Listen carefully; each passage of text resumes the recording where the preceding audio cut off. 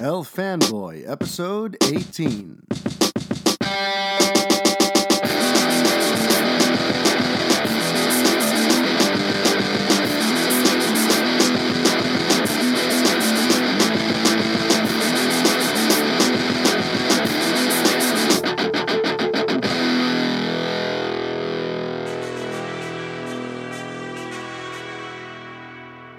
Hollywood is a land of shiny objects, where fads become directives, directives become hit movies become products, and once the products start to suffer because the assembly line they're coming off of is missing that human touch, suddenly what started off as cool and fresh and exciting has now become a lifeless corporate shell that no one wants anything to do with.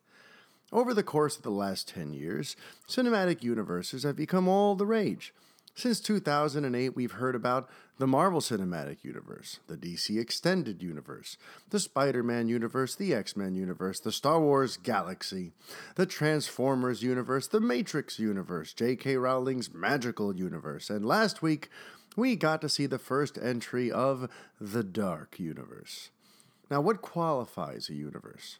Well, unlike the old days where a franchise simply meant you'd get Lethal Weapon 1, 2, 3, 4, and 5, now it means that yes, you'll get Lethal Weapons 1 through 5, but you're also going to get Lethal Weapon Origins. You're going to get Murtaugh Tries Viagra, a Lethal Weapon story, and a TV series called The Martina Riggs Files about Martin's daughter and how she becomes a cop, and you'd better watch the season 1 finale because Mel Gibson makes a cameo at the end as Riggs Sr. See, the idea of the universe means you have this big canvas, a shared world, where you can tell a number of stories across multiple mediums in a non-linear way, and it's all part of a greater tapestry. And while the idea of that is super exciting for geeks and fanboys, the problem is that the folks in power who want them don't care about the storytelling possibilities. They view all of that in a way that boils down to one thing: multiple revenue streams. That's all it is for them. How can I make this thing successful enough that it'll get me movie dollars, toy dollars, TV dollars, literary dollars, and animation dollars? Let's take a look at how they've all fared. The Marvel Cinematic Universe stands mightily at the top of the mountain. For all intents and purposes, they led the charge in terms of the modern-day shared universe concept. Their movies have pretty much all been successful. Some have even gone onto all-time box office lists. But the pendulum may very well start to swing back the other way. Just like with everything that was once cool, there's a growing backlash that is just waiting to be unleashed. What were once whispers, their villains suck, the movies all look, feel the same, they're too comedic, are starting to become more vocal. Now, to their credit, Marvel is trying to stay one step ahead of the backlash, as evidenced by the release of films that are visually bolder and that cover new territory. Just look at the trailers for Guardians of the Galaxy Volume 2, Thor Ragnarok, and Black Panther. You know, they're trying to shake things up, but only time will tell if the tweaks that they're making to the Marvel formula will be enough to keep them on top. Then there's DC, which has kind of taken a slow and steady wins the race approach. Man of Steel did respectable numbers, but was divisive in terms of its critical and fan responses. Batman v Superman: Dawn of Justice was a critical failure that was even more divisive, and it underperformed at the box office. Suicide Squad was another critical failure, which was slightly less divisive because of its more playful tone and the fact that it didn't deal with as many sacred characters and managed to be fairly profitable because it cost less and had less at stake. But now they've got Wonder Woman, which has the whole world swooning over it.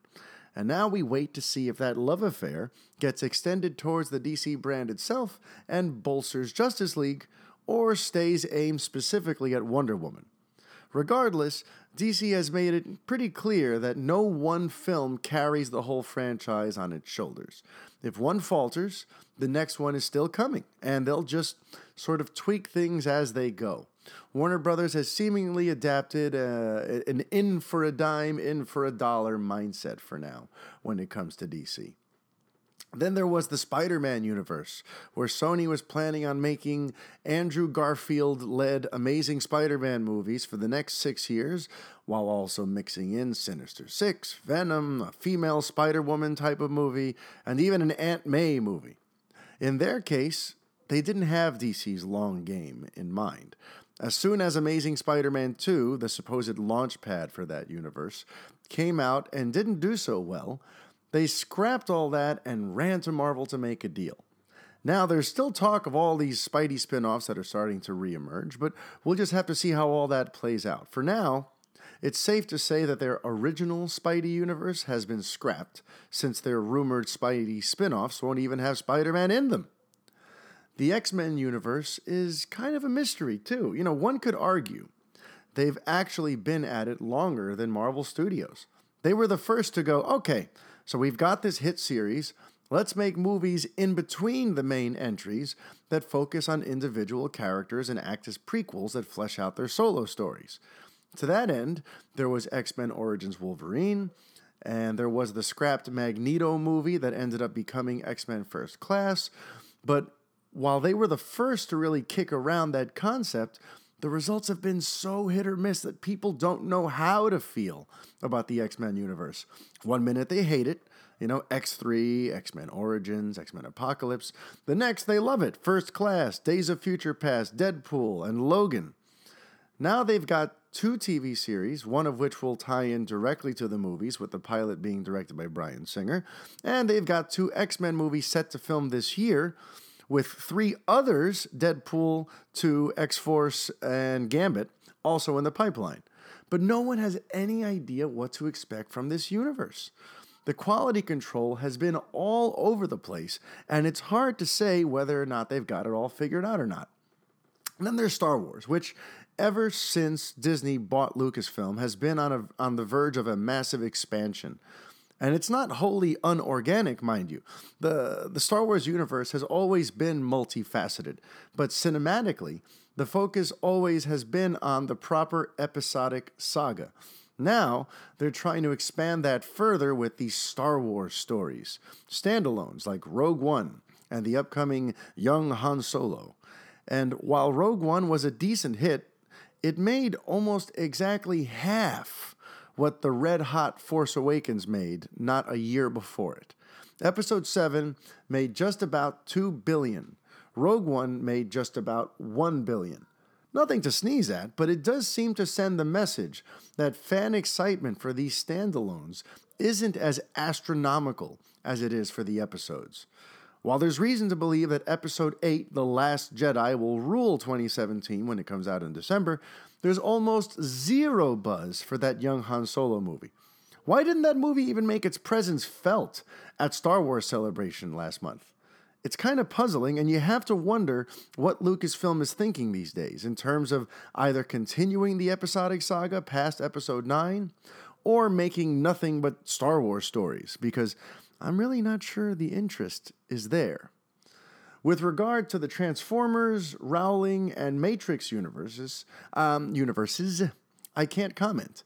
They're all in their infancy, and one hasn't even produced a movie yet. For now, we know that the next Transformers comes out in 2 weeks, and it will theoretically plant the seeds for the Bumblebee spin-off and other sequels.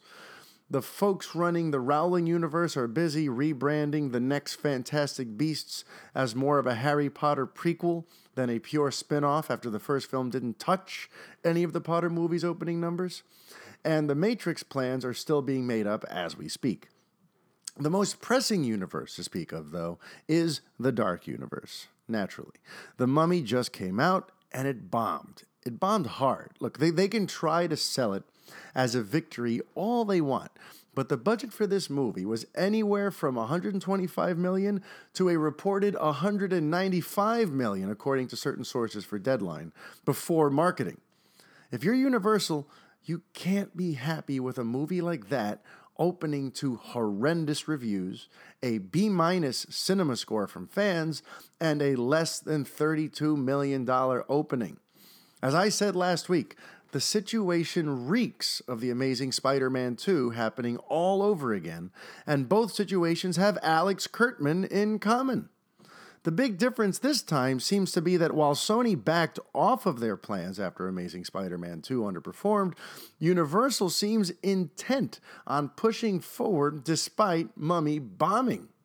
They seem to be taking the DC model to heart, where they're in for a dime, in for a dollar. No one movie can determine the franchise's fate. But at least in DC's case, their movies were making a ton of money.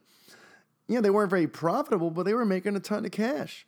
In Universal's case, The Mummy is set to drop like a stone in the coming weeks because of its simultaneous worldwide release, meaning the film has nowhere to go, and the word of mouth is going to destroy it. And before anyone says, how can you say that? It's Tom Cruise's biggest global opening. Remember, just like with Batman v Superman, that's a superficial, inflated number. Because while, yes, it's the highest number, it's also opened in more places and on more screens all at the same time than his previous movies. So that's a purely cosmetic accolade. It's a marketing ploy so that they can promote the movie like it's a big deal leading into its second weekend. But it means nothing. So what does this all mean? Are cinematic universes imploding? What does the future hold? In the last couple of weeks, Doug Liman, Mark Hamill, and John Landis have had plenty to say about the landscape of these titanic universes that Hollywood keeps raging on about, namely as it pertains to superheroes. So let's start with Doug Liman. Doug Liman, by the way, recently has walked away from two of these. He's walked away from the Justice League Dark movie, which is part of DC's world, and he also walked away from the X-Men world when he exited Fox's Gambit movie. So he recently was quoted as saying, one of the challenges that Gambit faces, and which is really kind of more a wide-ranging challenge, is he says, it's a crowded field of superhero films. So the challenge for Gambit or any of those other movies, it's finding its unique space and its unique take. Then there was Mark Hamill, who was talking about the superhero genre in particular. And what he had to say was, I don't know what's going on with superhero movies. They're fantastic, but I think we're reaching a point of oversaturation. So that's why the story is so important, is that the gimmicks and all that, they can only take you so far. That's what I want, better stories. Then there's director John Landis, who loved Wonder Woman, but while talking about the overall superhero landscape, had this to say. He said, I'm bored shitless with the Marvel Universe now. All the superhero movies tend to be interchangeable.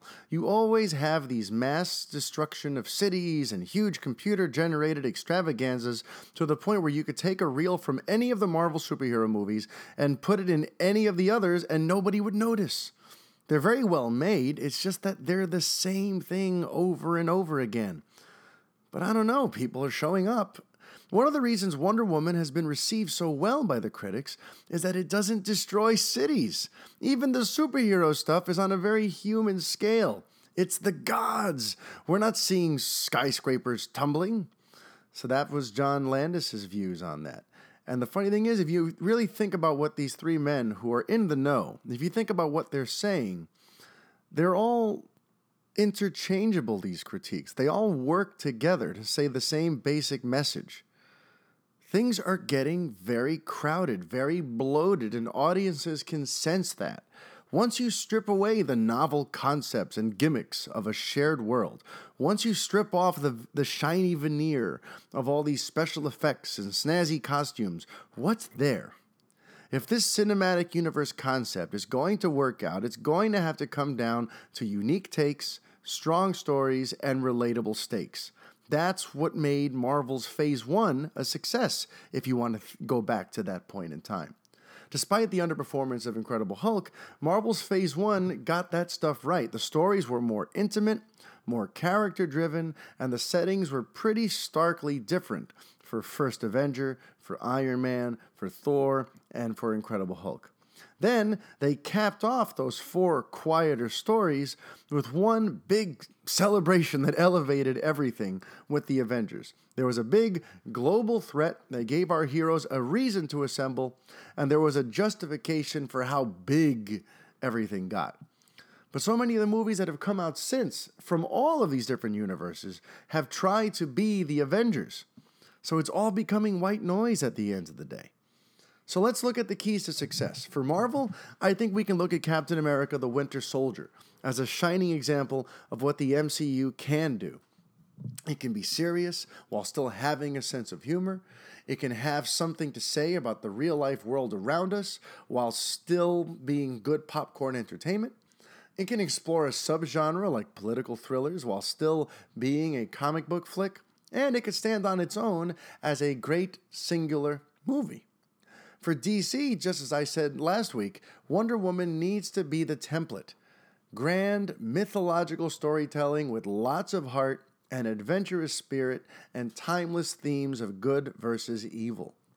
For X-Men, the model is equal parts Logan and Deadpool because while they're totally different movies, they can be boiled down to the same thing.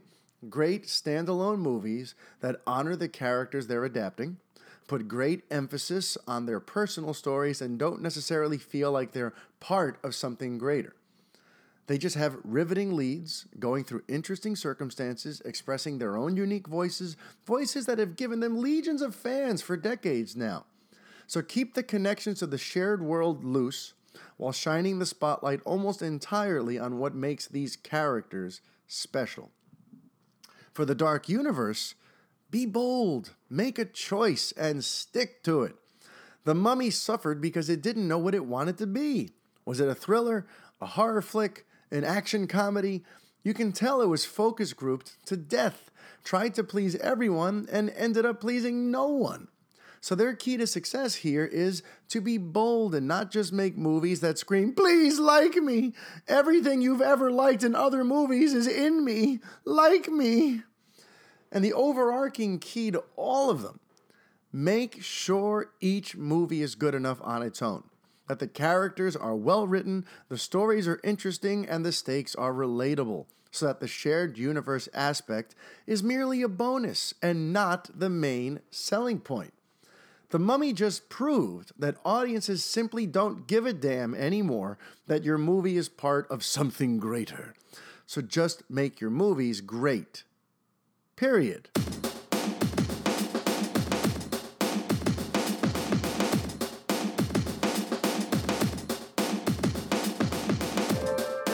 We're going to kick off our look at the week's big news for this 18th episode of El Fanboy the way we always do, with a look at the box office. So, it's Tuesday, the weekend actuals are in, and remember folks, the actuals are often a little bit different than what you hear on Sunday and Monday, because now we actually have the official tallies, not just estimates. So let's look at how things did. Number 1 is Wonder Woman. And Wonder Woman made $58.5 million. So it's actually, what's that? $1.3 million higher than people had said. Originally, on Sunday, they were saying 57.2 mil for the film. It actually is 58.5, which means that amazing drop of only 45% is actually only a drop of about 43%. All right, can you guys believe that shit? Wonder Woman only dropped 43.3%. That's unbelievable. Now, before we get to number 2, let's just look at how Wonder Woman is doing, because this is exciting. If you're someone who's been waiting to see DC sort of turn the corner here, Wonder Woman is giving you an awful lot to be optimistic about. So right now, Wonder Woman, the way she stacks up against Man of Steel, which is probably the only real comparison we can make within the DCEU, because it's the only other solo, superhero or origin story that they've told so far in the DC Extended Universe. So right now, through 10 days, domestically, Wonder Woman has already made $206.3 million. Meanwhile, Man of Steel, through 10 days, had made 210. So that's pretty damn close. There's only a $4 million differential there for Wonder Woman. That's looking very good. And on top of that, when you consider the fact that the word of mouth on Wonder Woman is much, much better than it was on Man of Steel, this thing is going to have legs. And we're going to discuss this a little more later, but this upcoming weekend, I don't think it offers that much in terms of competition. It's not going to repeat at number one because, there's a Pixar movie coming out. But there's nothing coming out that I feel like is going to kill Wonder Woman. That is not going to happen until the following week when Transformers comes out. But for now, Wonder Woman is I have a feeling it's going to definitely surpass Man of Steel. And it's going to be like the first real, notch in the win column for Warner Brothers and the DCEU. So good for them. And mind you, it's actually like it kind of worked out that DC is going to essentially have two Wonder Woman windfalls in a single year. If you think about it, because they've got Wonder Woman becoming a sensation right now around the world in the month of June. Then in November, all the audiences that got excited about her in June, they get to see her again in Justice League. Usually when you fall in love with a character, you have to wait at least a year to see them again. But everyone gets to basically continue. Justice League can really sort of piggyback on Wonder Woman's success. And I think that's one of the main things that they're addressing in these reshoots.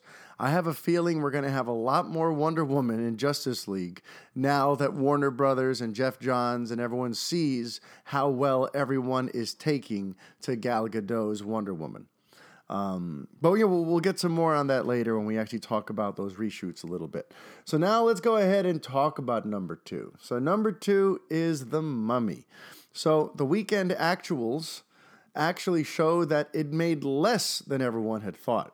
Originally, it was said to have made something like 32.2 million or something like that, or 32.3. The actual figure is 31.7. So that's not looking so hot. It is a bad number. The Dark Universe is really, it has stumbled out of the gate. And there are now some words from people in the know about what this means for the Dark Universe. So, first of all, someone from Universal, his name is Nick Carpu, was speaking to The Hollywood Reporter and basically insisting that the future of the Dark Universe doesn't hinge on the Mummy's success. He says, the Dark Universe is a continuation of a love affair the studio has had with its classic monsters. It is a Valentine to the genre that is in our DNA. They're going to keep going. Like I said in the opening monologue, they're going to push on, but no one's happy about this. An analyst from Exhibitor Relations, his name is Jeff Bach, said, I don't think Universal's Dark Universe will collapse because of the Mummy underperforming, but it should make the studio think twice about pumping so much money into their vastly expanding universe. There will be a lot riding on Bride of Frankenstein. And when I say a lot, I mean everything. So that's interesting. And then there are some recent comments too. By the way, I'm going to totally just move on from box office here because the rest of the top 5 doesn't even matter. We're going to spend some time talking about the Dark Universe, talking about, I'm going to get a little bit spoilery, but not, I don't think any of you are going to see it. If you haven't seen it yet, you shouldn't bother. But we're going to talk about just what Alex Kurtzman is saying about the movie, and one of the reasons I think it is just totally not connecting with audiences and not doing what they had hoped. Something I addressed in my video review that I don't know if you guys have seen. If you haven't seen it yet, you should go check it out. Was the lack of an arc for Tom Cruise's character, and the way it really shows how this thing got rewritten and overwritten to death. There's basically a fleet of writers who worked on this movie. It's not written by one guy. It's not written by two guys. It's written by 5. So you have 5 guys with the screenplay credit. You have 4 guys with story credit. Tom Cruise brought in Christopher McQuarrie at some point to do a polish. There was a lot of work put on this script. And there was a quote from Alex Kurtzman going around now that I find alarming. The disconnect between what he's talking about and what's in the movie, it's unbelievable. So he has this quote in here where he says, "This is the story of a monster of a human being who has to be a monster in order to find his humanity. That was a cool organizing principle. What the fuck are you talking about, Alex? Tom Cruise is never depicted as a monster of a human being. That's one of the fundamental flaws of the movie and of the storytelling. Perhaps in one of the initial drafts of the script, he's like that, but in the actual finished product, he's basically a cool, nice, likable guy. He's the lovable scoundrel. He's the Indiana Jones type. Yeah, he seems a little bit on the selfish side, but he never once seems like a monster of a man. And whenever they reference him being some sort of asshole, some sort of prick, some sort of piece of, I'll just say it, piece of shit. This is my podcast. I forget that I curse sometimes. The only way that we know that he's any of those things is because every once in a while, someone will say it in the script. Someone will reference what a scoundrel he is. But we never actually see him being a scoundrel. We see him doing nice things. Early on, there's a sequence there where he does something very selfish and he kind of gets some people into trouble and he creates a tough situation. And instantly, he goes to bat for the guy that he almost screwed over. There's a sequence there where his best buddy is getting chewed out by a general because of something that Tom Cruise's character did. And Tom Cruise interjects and says, just so you know, my friend here was totally against this and he's the one who saved my life. And I think he deserves a special commendation for what he did today. So it's like he goes to bat for his friend after kind of mildly dicking him over a little bit. Throughout the whole movie, he's basically shown to be a pretty nice guy, kind of that typical Hollywood archetype of the lovable scoundrel with the heart of gold. So this idea, that's why that quote for me is unbelievable. The fact that Kurtzman refers to that character as a monster of a human being who has to be a monster in order to find his humanity. The reason that pisses me off so much is because that sounds much more interesting than what we got. But you guys didn't actually have the balls to execute on that concept.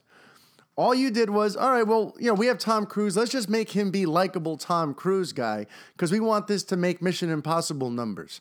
And if we kind of show Tom Cruise being an asshole, then, maybe that might hurt the film's prospects. So in doing so, you neutered the fucking movie. You took any personality or any reasonable arc out of what Tom Cruise's Nick Morton could have been. And the whole thing just falls flat on its face because you have a likable guy going through interesting circumstances and ending up sort of just likable in the end. Instead of going through this tragic arc where in the end he has to damn near sacrifice his life and find his humanity and become the hero he was always destined to become in these unbelievable circumstances. That doesn't happen in this movie. So reading this quote from him is just like, I wish I could see the movie that this could have been before Universal and whoever got their hands on it and mangled it and turned it into a toothless, just so mediocre affair. It's really sad. It's really, really sad. But again, it doesn't look like this is going to derail the Dark Universe. It's a critical failure. The fans don't like it. They gave it a B-. That's not a good cinema score. But they're going to push forward with The Bride of Frankenstein. They're going that DC route where no one movie defines us. But I'm telling you right now, if The Bride of Frankenstein doesn't fix everything, if The Bride of Frankenstein doesn't pull a Wonder Woman, there will not be any more Dark Universe. And we're not going to get to see Javier Bardem as Frankenstein. We're never going to, that rumor of Dwayne Johnson as the Wolfman, that shit ain't going to happen. All that stuff is going to go right out the window if Bride of Frankenstein doesn't hit. And how do they make Bride of Frankenstein a hit to begin with? Is there an audience for this stuff? I used to think there was, but I don't know if I trust these guys to find it or to have the discipline to bring that vision to life. So I got to tell you, for months, I've been covering this Dark Universe for, 2 years now. And I was excited. I wanted to see where they went with this. This could have been something quite special. And I'm just as a fan and as with my little fanboy heart, I'm just really, really crushed by what a fucking mess this turned out to be. And just to kind of give you another example, I meant to mention this in my review, but I'm just going to throw it in here. You can always tell when a film has been overwritten and reworked when there are parts of the film that you could remove and it wouldn't affect anything. And that is the case with Tom Cruise's sidekick character, the comic relief. Some of the stuff that happens with him throughout the movie, you can tell that it was wedged in there to add some of that like Marvel levity, some of that like, action, comedy, bromance sort of stuff, the sort of like off the wall humor. He's thrown in there in a few key sequences. If you were to remove everything about that character past the film's first 15 minutes, the movie would not be different. And you see that a lot. So just keep that in mind when you're seeing one of these big blockbuster movies and you're wondering, I wonder what was reshot. I wonder what was changed. When you're going to see movies like Rogue One, when you're going to see movies like Justice League, when you're going to see movies that have had a lot of work put on them to make sure that when they get into the theaters, they maximize their profitability. I want you to watch, and when it's all over, ask yourself about certain key things. If that character didn't exist at all, would the movie have done anything? And if the answer is no, in other words, if you deduce that it wouldn't affect the final story being told, that means you've basically just identified something that was added in post, something that was there to either add some humor, something that was there because it needed quote unquote more action, or it needed quote unquote more romance. Whenever you find things that are just kind of there but don't really serve a purpose except to just make you feel a certain way for a few seconds, you as Joe Blow filmmaker, a film goer, just identified the stuff that the suits had them add in post. That's a little cheat sheet I just gave you for how to find the shit that was thrown in there at the last second. But yeah, I think that's all I want to say about The Mummy. It's just such a bummer. Actually, there's one more thing, since I'm doing this stream of consciousness style. By the end of the movie, they kind of make this idea of Tom Cruise returning at some point. And to me, the whole thing seems ludicrous because without getting too specific, they've basically turned Tom Cruise's character into a superhero, into a being with damn near infinite powers of controlling life and or death. And, they kind of tease you towards the end that he's going to be, one day we may need to call upon him to stop a monster, because sometimes it takes a monster to stop a monster. But again, A, he was never really a monster. But B, there are no other monsters conceivably in this universe that could ever go toe-to-toe with Tom Cruise's character after what they did to him. He's so overpowered, it's almost like the issue that comes up in DC where you have Superman. So here's this guy with damn near infinite powers who can kill and destroy anything in his wake. He's basically the trump card. He's basically, once he enters the fight is over. And to me, that was just another area where I was just like, really? You're trying to get us excited for the idea of Cruise's character returning when there's no one else that you could possibly introduce that would be more powerful than him. So how the fuck are you going to make that return compelling? How are you going to make that confrontation compelling when you have a guy who's basically a demigod, just kind of lurking in the shadows? And now every time a monster does pop up and wreak havoc in the world, you're going to wonder, well, why isn't Nick Morton, that's Tom Cruise's character, why isn't Nick Morton showing up to save the day? Just such a mess. Just such a mess. But, all right, I'm moving on. No more Mummy. No more Dark Universe. Let's talk a little bit about DC, shall we? Because there have been rumors for a while now of Armie Hammer being involved in some way, shape, or form. We've heard him rumored to be Green Lantern. We've heard him rumored to be Nightwing. We've heard him rumored to, the Dark Universe. Dark Universe. See, it's implanted itself on my brain. No, that Dwayne Johnson, not Dark Universe, that Dwayne Johnson would like him to play Shazam. So, his name keeps coming up with these DC properties. And finally, someone went, found some answers from him about this sort of stuff. because he's part of Cars 3, which opens up on Friday. And naturally, when you're part of a superhero franchise, even when you're out promoting non-superhero movies, people are going to ask you questions about your comic book flicks. So someone asked him about all that and what it was like to be singled out by The Rock. And Armie Hammer said, dude, so Dwayne said that thing and literally blew up my social media. I couldn't even open my Instagram. I thought my phone was going to melt. But other than that, no one said anything. Yeah, I'm keeping my options open. So it sounds like, according to him, he's downplaying all this sort of stuff. He's saying it's just, it's more of a fan thing. Yes, Dwayne Johnson said that, but there's nothing going on. Which is not true. Because this stuff actually predates Dwayne Johnson. Because this Dwayne Johnson stuff began on May 15th. That's all very recent. These rumors began way back in December. If you recall, Joe Manganiello, who was busy talking up the Batman at the time. This is before Batman, lost Ben Affleck, before it gained Matt Reeves, and before the script was sent back for a page 1 rewrite. He was busy kind of going around talking up playing Deathstroke and how awesome it was going to be in the Batman movie and all that sort of stuff. Right around the time when he's busy talking about all this DC stuff and how well it's going, he posted a picture with Armie Hammer, and it says, "Burning the Midnight Oil." And you see the two of them, up late, seemingly, they're looking at a laptop or a tablet. And it kind of gave the impression that they were working on something DC related, especially because Jeff Johns got involved and he started following Armie Hammer. I think he retweeted that tweet. He got involved in some way. So right then and there, that's where this came from. It didn't come from Dwayne Johnson. And Armie Hammer sort of addressed that as the quote continues. Here's what he said, and then I'm going to tell you why I think it's bullshit.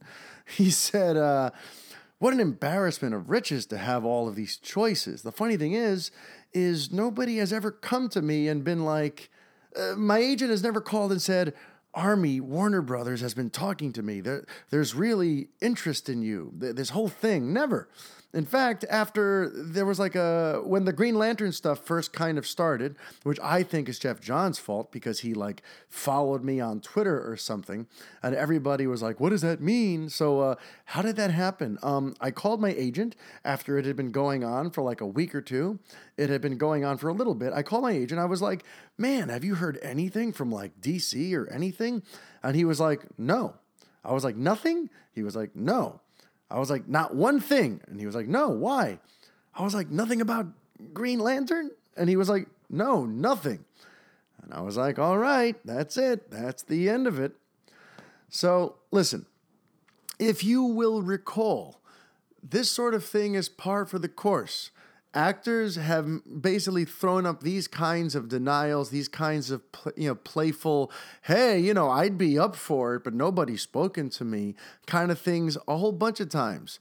If you want to look at what happened in the Marvel world with Paul Rudd, for a very long time there, he was in full-on denial mode about being an Ant-Man, and then all of a sudden it was announced he was Scott Lang and he was an Ant-Man. And then even right here with Armie Hammer and Joe Manganiello's DC brethren, you've got Jason Momoa, who basically played the same sort of play out of the handbook when addressing Aquaman rumors. For a very long time, he was saying essentially that he'd be down for it, but there's nothing to it. These are just rumors. It's a fan thing. No one has actually spoken to me. There's nothing official. He more or less played things off in the same sort of off-the-cuff, playful denial sort of way. I have a feeling that he shot a top-secret cameo that's going to happen towards the end of Justice League, and I think he is going to be Hal Jordan. I have a feeling that's where they're going with this, but then again, you start wondering about why was he with Joe Manganiello? Isn't he more going to be in the Batman universe? I just feel like no matter what, I think he is going to end up in a DC movie, and right now he's just being told by the DC brass to just deny, because if people know that you're in this, that it might spoil something that's about to happen. That's what I think. And that's why I think it's more Justice League related. We have these reshoots going on. I have a feeling that what's in the works here is he's going to show up in Justice League. That's what I think. Moving on to other Justice League and DC related news, there's some interesting photos that just surfaced on the net from the reshoots, which seemingly point to the fact that there's going to be a lot of Wonder Woman involved with these reshoots. Basically set photos that look like they're from like a flashback sequence that show a plane that have that German logo on. It was kind of like the plane that Steve Trevor stole, Chris Pine stole in Wonder Woman. It looks like it's World War I era set stuff. And that's where I think, when it comes to the reshoots, I think they're going to be interjecting some extra Wonder Woman stuff. They might even be trying to find a way to get Steve Trevor in there, since I see that plane and I instantly think about when he takes the plane in Wonder Woman. That's not really a spoiler. It's just, part of what happens. So yeah, that's what's being worked on right now. And I just thought you guys should have that little update on these Justice League reshoots. I have a little more to say about that stuff later. But in terms of the making of Wonder Woman 2, there was just a fun little quote from Ewan Bremner, who was talking about how tricky it was to recreate that photo, the photo that we see in Batman v Superman. When they actually shot Wonder Woman, they had to recreate the taking of that photo. And here's what he said. He said, it meant that when we eventually got around to shooting the scene that the photograph is from, we had to really painstakingly recreate it because we took the photo against a half-built set. In a way, sets were still being built at that point. So by the time we came around to filming that scene, probably around 5 months later, the sets were much more developed. So we had to find a way to recreate the exact same image after a half year had gone by. So that's just kind of fun in terms of the making of the movies. And while we're on the subject of Wonder Woman, and since it's now been about a week and a half since the film came out, I do want to delve into one sort of spoilerish thing. So this is kind of your spoiler warning. I will say, though, that I'm not going to get too much into the specifics, so you could still listen if you want. It doesn't really... I'm not going to reveal anything that shouldn't be obvious, but I'm just going to talk a little bit right now about why that third act didn't really throw me for the kind of loop that I thought it might. Because a lot of people warned me. They warned me, that third act is going to be very bloated and you're going to hate it just like you hated the third act of Man of Steel. It's just a lot of CG and a lot of things exploding and yada, yada, yada. But I'm like, you know what? I actually really enjoyed it because I liked that she's fighting the very idea of war. It's a very symbolic third act. She's fighting the idea of war and the way that it corrupts all of us, or at least it tries to corrupt all of us. The villain in that closing sequence is a metaphor for all of humanity's flaws. And meanwhile, she is like the stand-in for love itself, for love and compassion itself. And there's an interesting little character moment there in the middle of it, where this corrupting force tries to corrupt her, tries to get her to do something that would betray her own principles. This villain is able to manipulate. This villain is able to sort of bring out your inner darkness and get you to do things that you really shouldn't do because it plays to the darkness in your soul. And this villain tries to do that to Diana, and Diana wrestles with that for a moment, but ultimately makes the choice to not be corrupted and to do the right thing. So to me, the fact that that's one of the centerpieces of it too, for me, it grounds the whole thing in something that I really appreciated. So, and on top of that, it wasn't about the world ending. It wasn't a city being destroyed. It was more or less a one-on-one battle on an airfield. And, it just... For all the people who are worried about that third act or wonder how it is that I could have enjoyed that CGI slugfest when I dislike so many others, it's because I really liked the idea of it. I thought it was a surprisingly powerful, surprisingly poignant final battle. It wasn't just there just to blow shit up. I liked what it stood for. And for me, as long as I can buy into the themes and what it stood for, I don't mind when the third acts are a little bit on the bigger, sort of overblown side of things, all right? Wonder Woman was awesome. But anyway, okay, moving right along. Deadpool. There's some updates on Deadpool 2. Just a little bit, just like a little thing here. I don't know if you guys saw Josh Brolin uploaded a video of him working out. He's getting all kinds of jacked. And he also revealed his new haircut, his new cable haircut. And it's just pretty funny because like I consider Josh Brolin a fairly serious actor. You know, he's been in some heavy stuff. When you think about like No Country for Old Men, you know, he's 49. You'd think by now he would be a little bit like not really into all this comic book stuff. But Brolin's gotta be a fanboy. You know, I don't know if everyone has ever taken the time to just really think about that for a sec. But he's been in Jonah Hex. He was in Sin City 2. He's playing Thanos in the MCU. He's playing Cable in Deadpool 2 and presumably X-Force.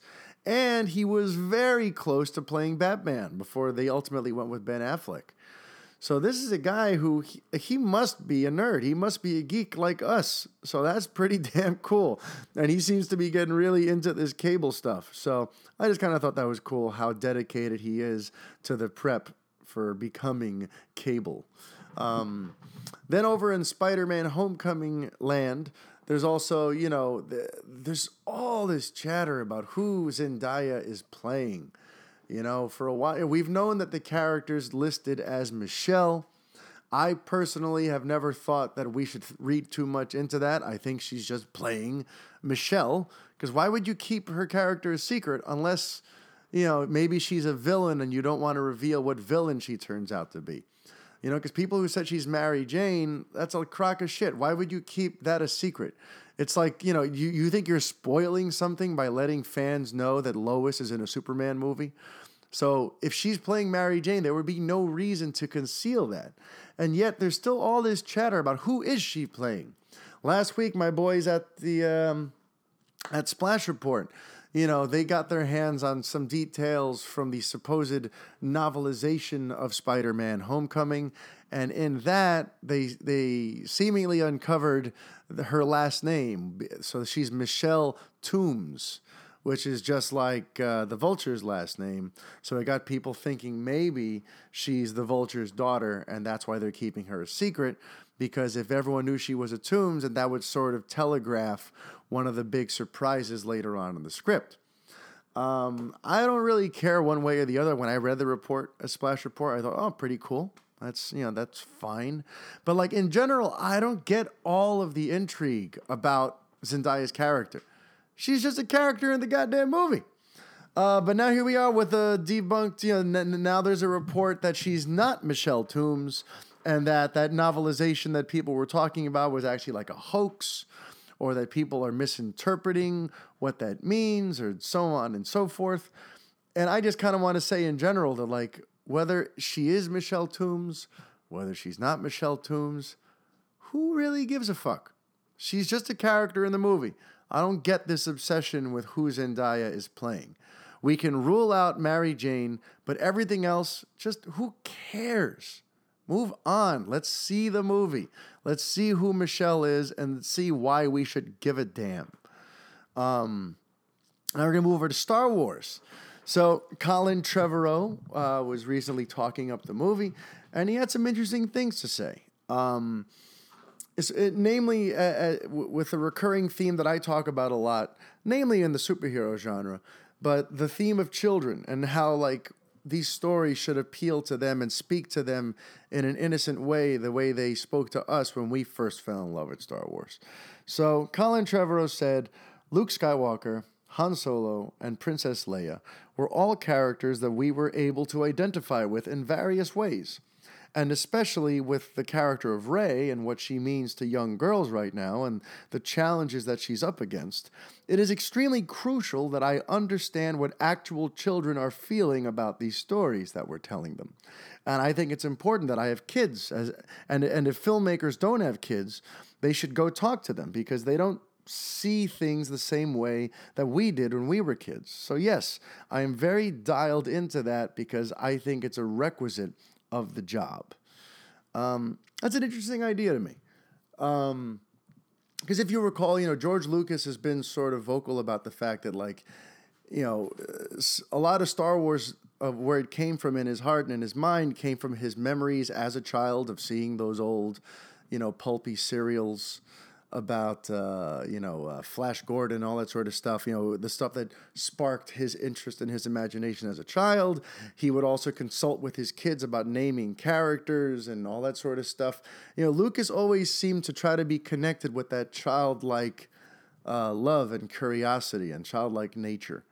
So to hear Trevorrow trying to tap into that, I find pretty interesting. At the same time, when I read the quotes about, like, what Rey means to young girls and the challenges that she's up against, like, I just hope that it doesn't become too preachy and too sort of social justice warrior-y, because even though I get accused of that sort of shit all the time, I'm not one of these social justice people. I hope that things just happen naturally and organically, and he's not going to try to, like, force some sort of thing into the narrative to make a political statement. Because while, you kind of got the sense that in the original trilogy, Lucas created these universal themes for these characters that millions of people have latched themselves to.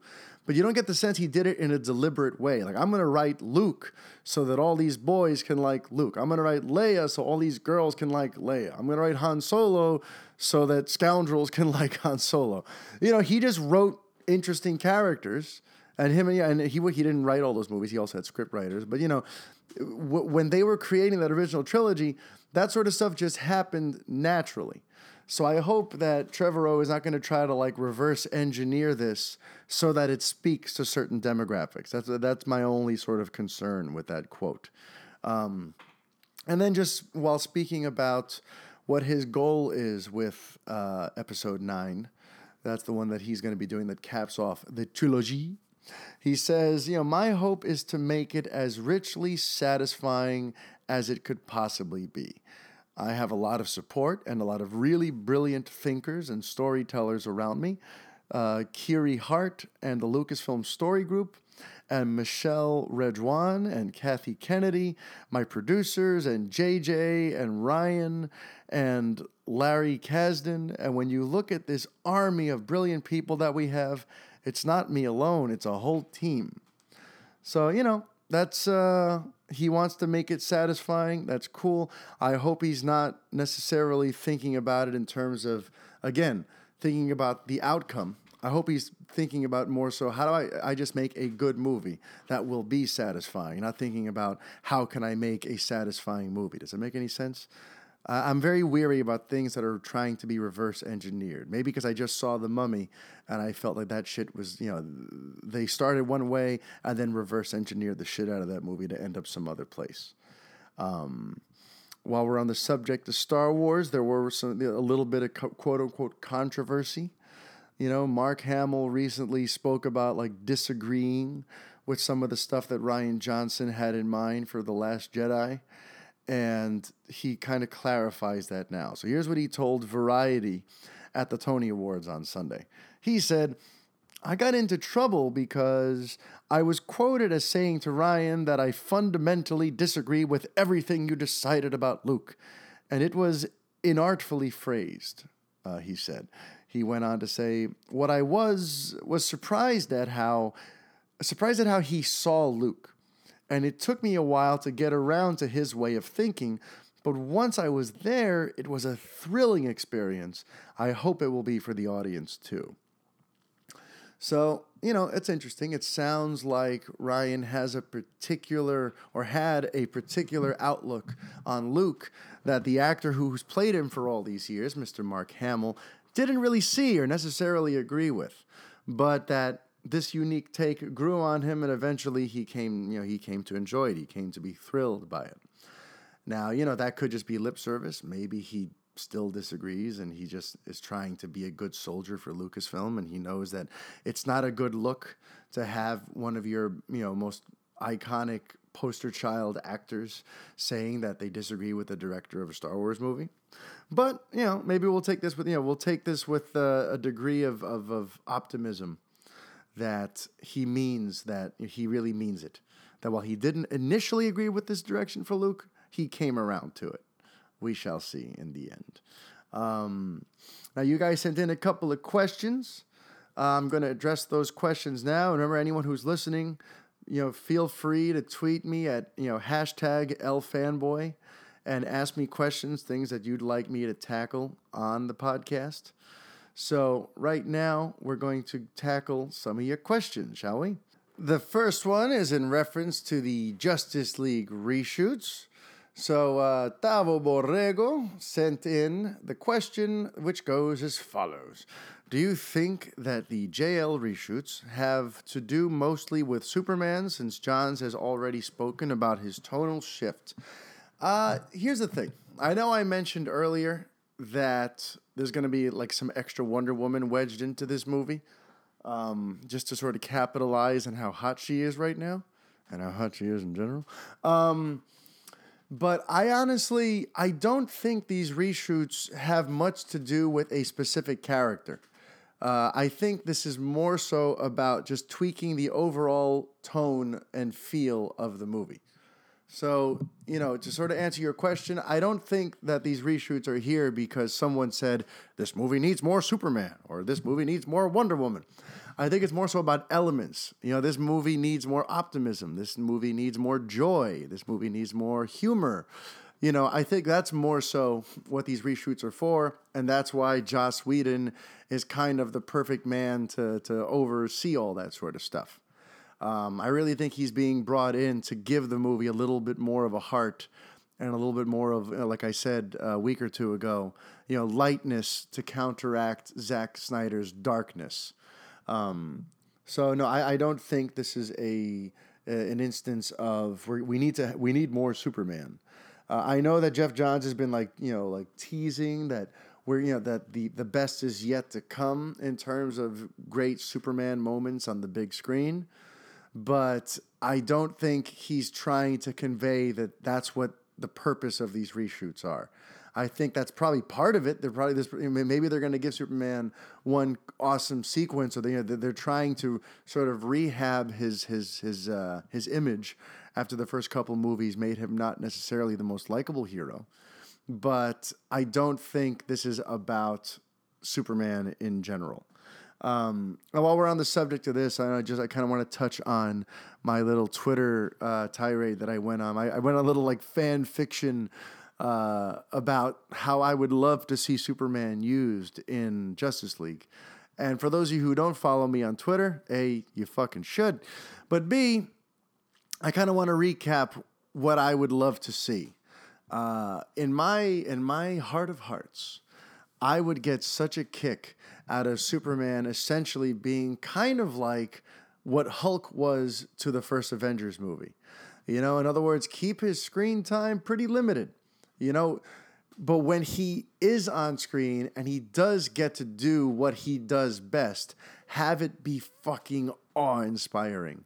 If you remember that about the first Avengers, there's really only two key Hulk sequences in the whole movie, but when they're happening, there's so much raw energy on the screen, and he's doing things that only Hulk can do, that it's very exciting. And a part of me, I would love it if we barely see him throughout the movie. Every once in a while, there's a cutaway, a kind of little subplot looming about him, slowly, coming back from the dead. But his big moment would come somewhere in the third act, as the Justice League has been fighting parademons and dealing with Steppenwolf's forces, and they've been doing pretty well, but all of a sudden now they're cornered. And they're being surrounded. There's forces on all sides of them, and there's a ship hovering above them, and they're thinking, how the hell are we going to get out of this? And then suddenly you hear that, you hear the sonic boom off in the distance, and they look out of the horizon, and Superman comes zipping right in, and he goes through a ship, kind of like a human missile, because only Superman can fucking do that shit. So he goes through the ship, and it comes crashing down, and then in a quick 10-second display, He uses all his powers. He uses his strength. He uses the heat vision. He uses the freezing breath to basically wipe out like 100 parademons and help level the playing field in one full swoop as that Hans Zimmer music plays in the background, the Hans Zimmer theme. Man, that would be beautiful. I think it would accomplish so much, you know? Oh, and he would land, right alongside the team as like the other ones who haven't really met him yet, like Cyborg and Flash, are sort of fanboying, quietly staring at him. And he looks pointedly at Batman and says, "Miss me?" That would fucking be amazing, because on top of that, it would address the shitty, stupid grudge that they had against each other in the last movie, which made so little sense to so many fans.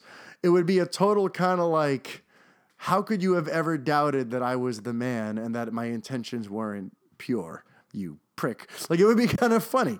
So, listen, I know it's not going to happen, but that would be my ideal usage for Superman. That's how we would reintroduce him, sort of retcon the previous perception of him, and have him be like fun and awe-inspiring again. Because that's what he should be. He should be that, you know, that whole idea of, oh yeah, you've got that? We've got a Superman. Make him awesome again. Okay, next question came in from Mr. Aaron Verola.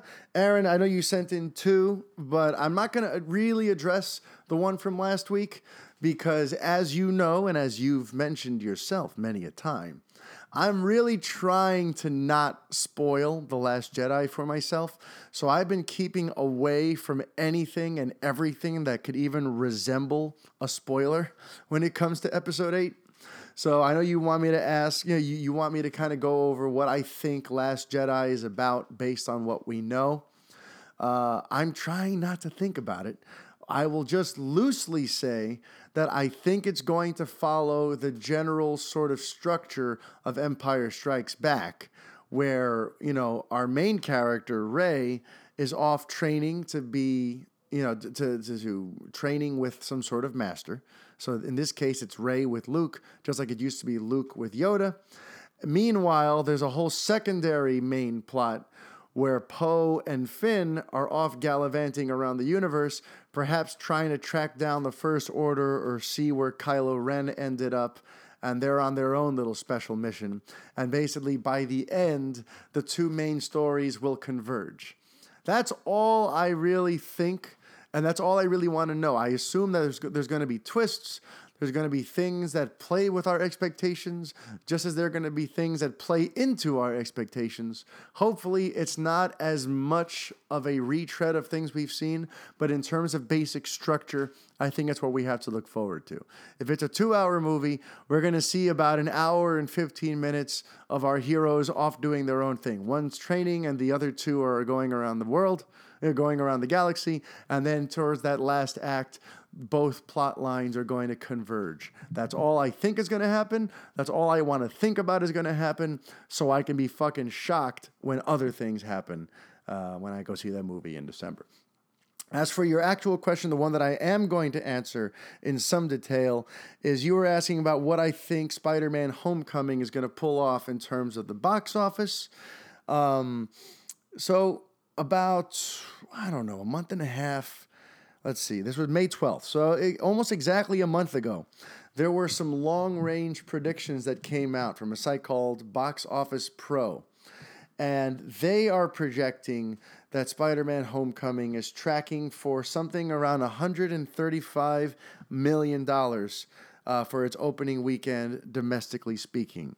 In order to determine whether or not I agree with that, first, let's go ahead and look at all the previous Spider-Man movies that have come before it, okay, and compare it. So Sam Raimi's 2002 Spider-Man opened to $114.8 million. Spider-Man 2 took a dip. Spider-Man 2, despite being arguably the most beloved of the series, of the original trilogy, actually only opened to $88 million. Then Spider-Man 3 came out, and that one eclipsed the first two. It made $151 million. Oddly enough, that's the one that everyone hated the most because of where Sam Raimi sort of took things there. Then the reboot happened. So let's see, Spider-Man 3 occurred in 2007, and then 5 short years later, Mark Webb's The Amazing Spider-Man came out to $62 million. Almost a third, way less than half of what Spider-Man 3 had done. And then the sequel to the reboot, The Amazing Spider-Man 2, came out in 2014 to $91.6 million.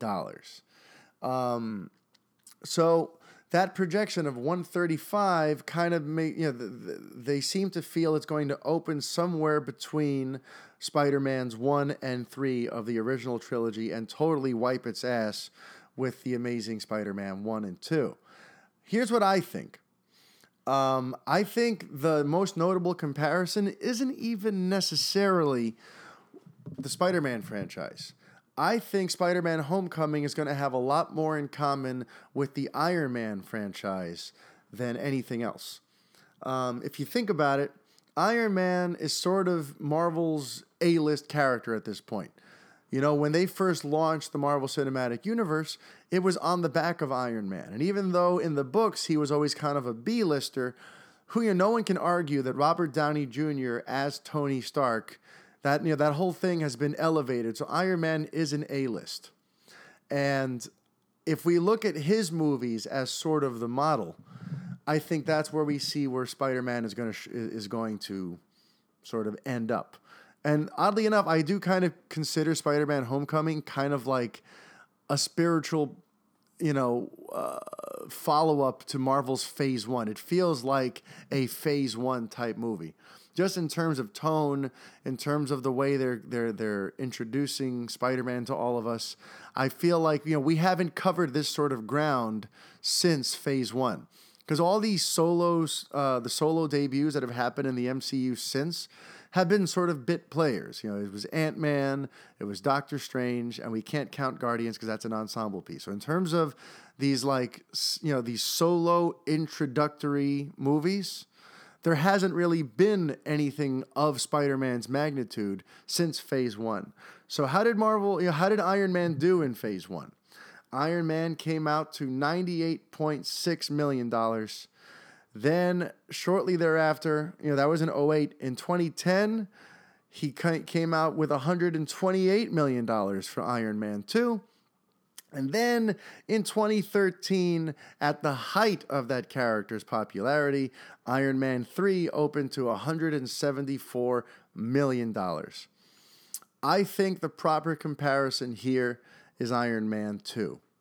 That one made $128. I have a feeling that Spider-Man Homecoming is going to open to something around that, because that is when Iron Man had cemented himself as the A-list of the MCU. When he came out in 2008 with that 98.6 mil, they kind of had an uphill battle. They were turning him into the face of the franchise, but there wasn't a lot of household recognition yet for him. When the household recognition kicked in and people acknowledged him as a big deal, which is when Iron Man 2 came out in 2010, that's when he made 130. Spider-Man, thankfully, has the luxury of already being that household name. He doesn't have to win people over. People already know this character and, for the most part, love this character. So I think something around 130 is accurate. So I don't know how Box Office Pro calculated their projection of 135, but I'm going to go ahead and say it's going to be around then also, just based on my comparison, which would be Iron Man, and namely Iron Man 2. So hopefully that answers your question, Mr. Varola. And now let's talk a little bit about what I've been doing with my fanboy self since we last spoke. So let's see, shows I'm watching: Silicon Valley, Veep. I'm all caught up on those. I haven't watched last night's Better Call Saul yet, but those are really the only shows I've been watching on the telly. I've also been just re-marathoning Louis. I'm a huge Louis C.K. fan, and my wife never watched the FX series. She likes his stand-up. I've gotten her into his stand-up, but she's never watched the FX series, which I think is kind of a genius show. So I've been re-watching that with her, because there was a warning there that on June 19th, Louis is leaving Louis will no longer be on Netflix. I'm not seeing that warning anymore, but when we started our little marathon session last week, I noticed there was this little disclaimer just thrown up on the top left corner of the screen about Louis is leaving Netflix on June 19th. So we're trying to watch as much as we can in case that warning proves true and the series is leaving Netflix, which would make me very, very sad. But now the big one for me, in terms of how I've been, spending my time and diverting myself, is The Legend of Zelda: Breath of the Wild. So this week, I finally made the painful decision to beat the damn thing. I was stalling for a very long time, trying to do side quests and subplots and exploring the world, and kept getting amazed at how much of the world I still haven't even found up until recently. And I finally felt like, you know what? I think I've covered enough ground. It's finally time to bring this baby home. And I got to tell you, before I got into Hyrule Castle and finally faced Ganon and did all that stuff that I've been stalling on, I had like an emotional moment. I had read that when you get all 120 shrines, that you get access to the original tunic. You get the actual costume, the pants, the tunic, the cap. They call it, the outfit of the wild or something like that. And I had already, with your optional quests, I had already gotten the Hylian shield and the Master Sword, which you don't need in the game, but help if you do have them. And when I got that 120th shrine, and I was notified that I had to go someplace to pick up what is essentially my prize for having done that, I got a little bit choked up. I'm like, oh my God. So I go over there and I see that there are 3 chests standing in front of this huge statue. I'm like, oh, so I guess the tunic is in one, the pants are in the other, the hat's in another. Oh God. I purposely paused. I took everything off of Link. I unequipped his shield. I unequipped his sword. I took off all of his armor so that he would just be in his underwear. And then I unpaused, and I had him walk up to each chest, open them up, and indeed, it was each aspect of the iconic green costume. And then, one by one, I equipped everything. I put on the pants. I put on the green tunic. I put on the cap. I put on the Hylian shield, and I equipped the Master Sword. And then when I unpaused, I used that little right joystick which controls the camera, and I did this slow pan around the hero of time in all of his glory. And I was like, I had goosebumps. My heart was racing. I called my wife into the room. I'm like, Chris, look, it's the hero of time. And she looked at me like I was an asshole. But I was so overcome with this moment. And then I went to Hyrule Castle and I saved. And then yesterday I went and I did it. I went in there. I explored every nook and cranny of that castle.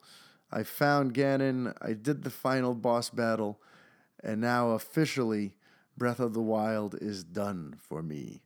I don't know what to do with myself now. I know that there's some downloadable content coming. My birthday is in 2 weeks, so I'm having someone give me as a gift the season pass for all the DLC. So hopefully when that stuff starts to drop, I will have more reasons to go re-explore Hyrule. But for now, for that chapter is at last closed. I don't know what the hell I'm going to do now. What game I'm going to play. Because even though I love to play, I don't consider myself like a huge hardcore gamer. I don't have to go from one game to another. But, so yes, I don't know what game I'm going to play next. I don't necessarily need to have something next. But what I need now is a way to fill the time. Because that was my way to fill the time for the last, 4 months, whenever that game came out. But yeah, so that was a biggie for me. And as for the things I'm watching, just quick updates. With Silicon Valley, I'm starting to get a little bit of fatigue there. It's starting to feel a little bit repetitive. If anyone else watches that, I'd love to know what you think. But Silicon Valley is starting, the structure of the show is starting to become almost like a parody of itself, where you can see exactly where it's going because it keeps repeating the same general plot. where the guys think they're screwed, the guys find a way to turn everything around, and then they end up screwed again by the end of the same 28-minute episode. So I hope that they find a way to sort of shake things up, because this last episode that occurred left me with a feeling of like, yeah, we've definitely covered this sort of ground many a time by now. So let's shake things up, fellas. Your recommendation for this week. I don't know if you guys have been taking me up on them, but 2 weeks ago, I told you guys to see The Strangers. Then last week, I told everyone to see Out of Sight.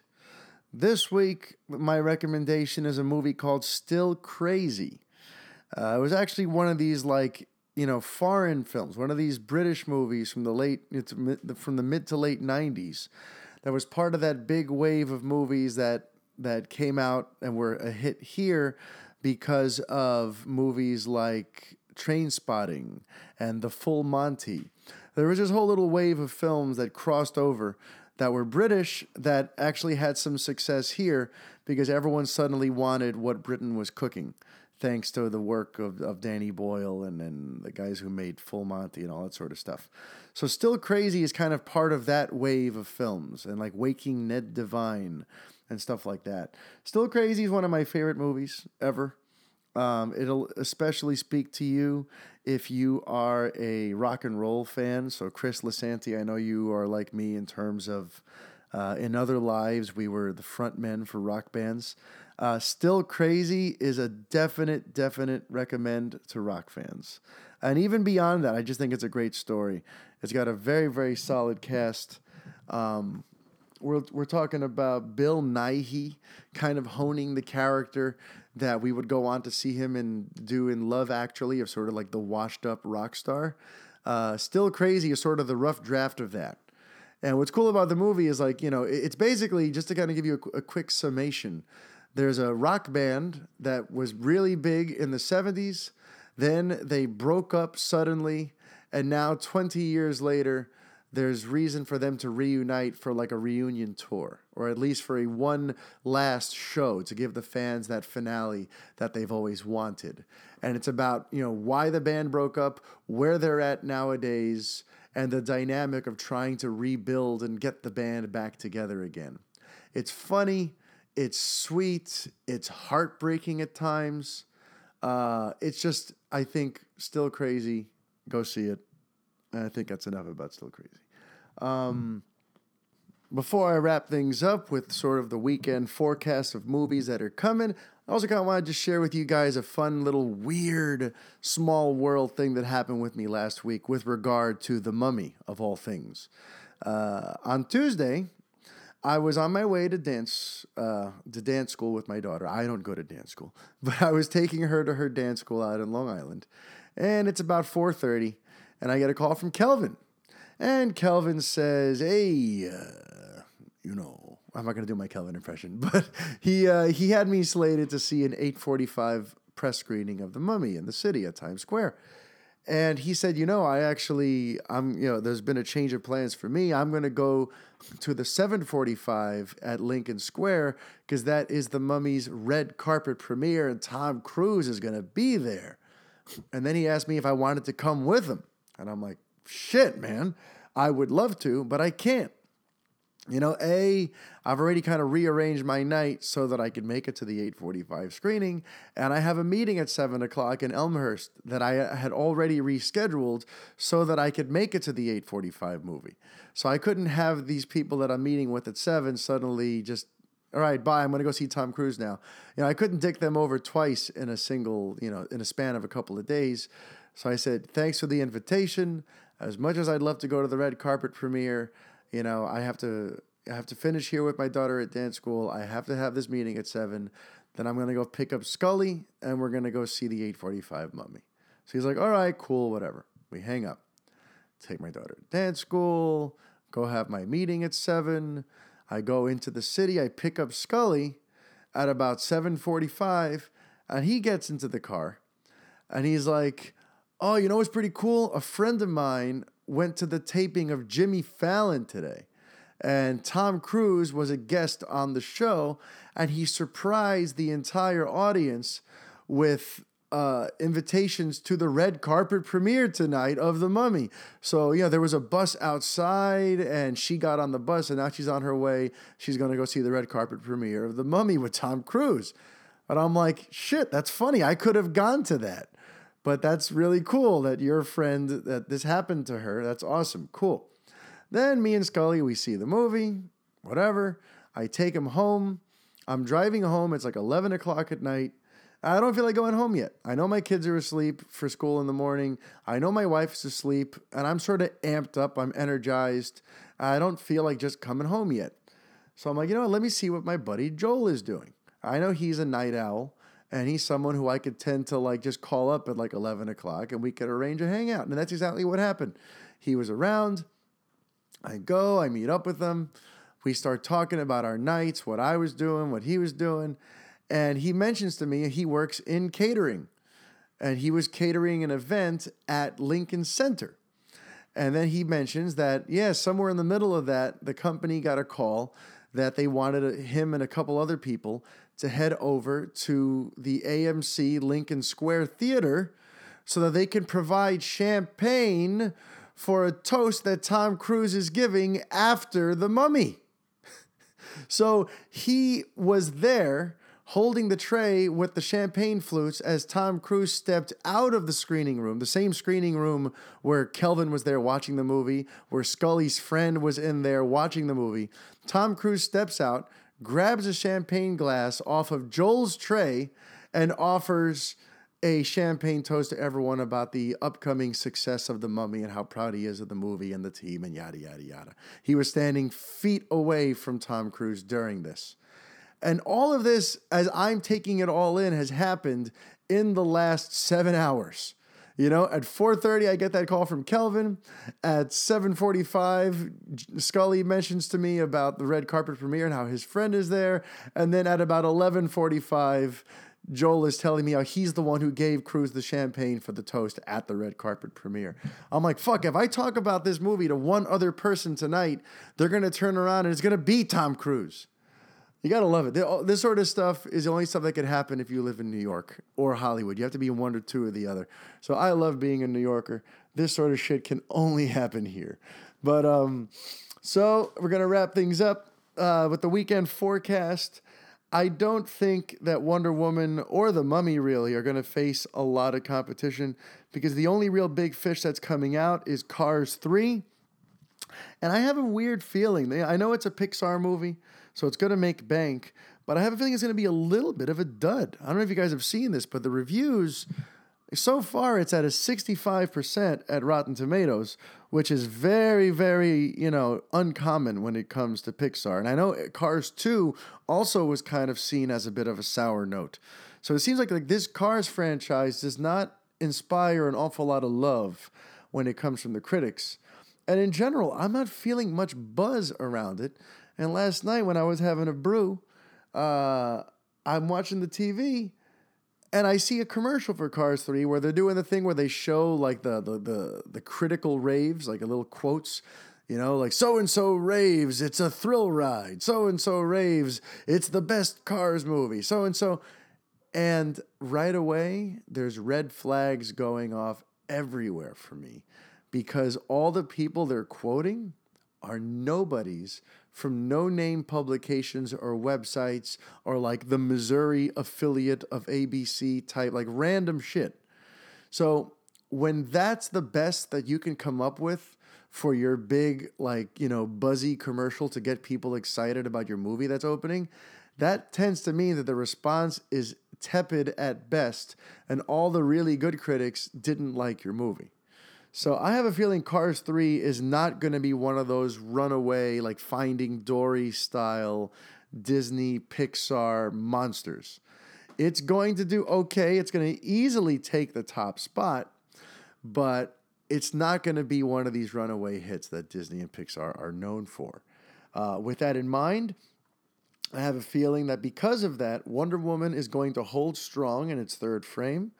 It's probably going to pull in somewhere around $28 million. That would mean a drop of about 50%. I think this thing has the legs to do it. I really do. So I wouldn't be surprised if it's 28, 29, even 30. I would be very surprised if it's in the low 20s. So I have a feeling Wonder Woman will repeat somewhere in the upper 20s. Mummy, I'm predicting, will obviously drop to third place and will only make like $10 or $11 million.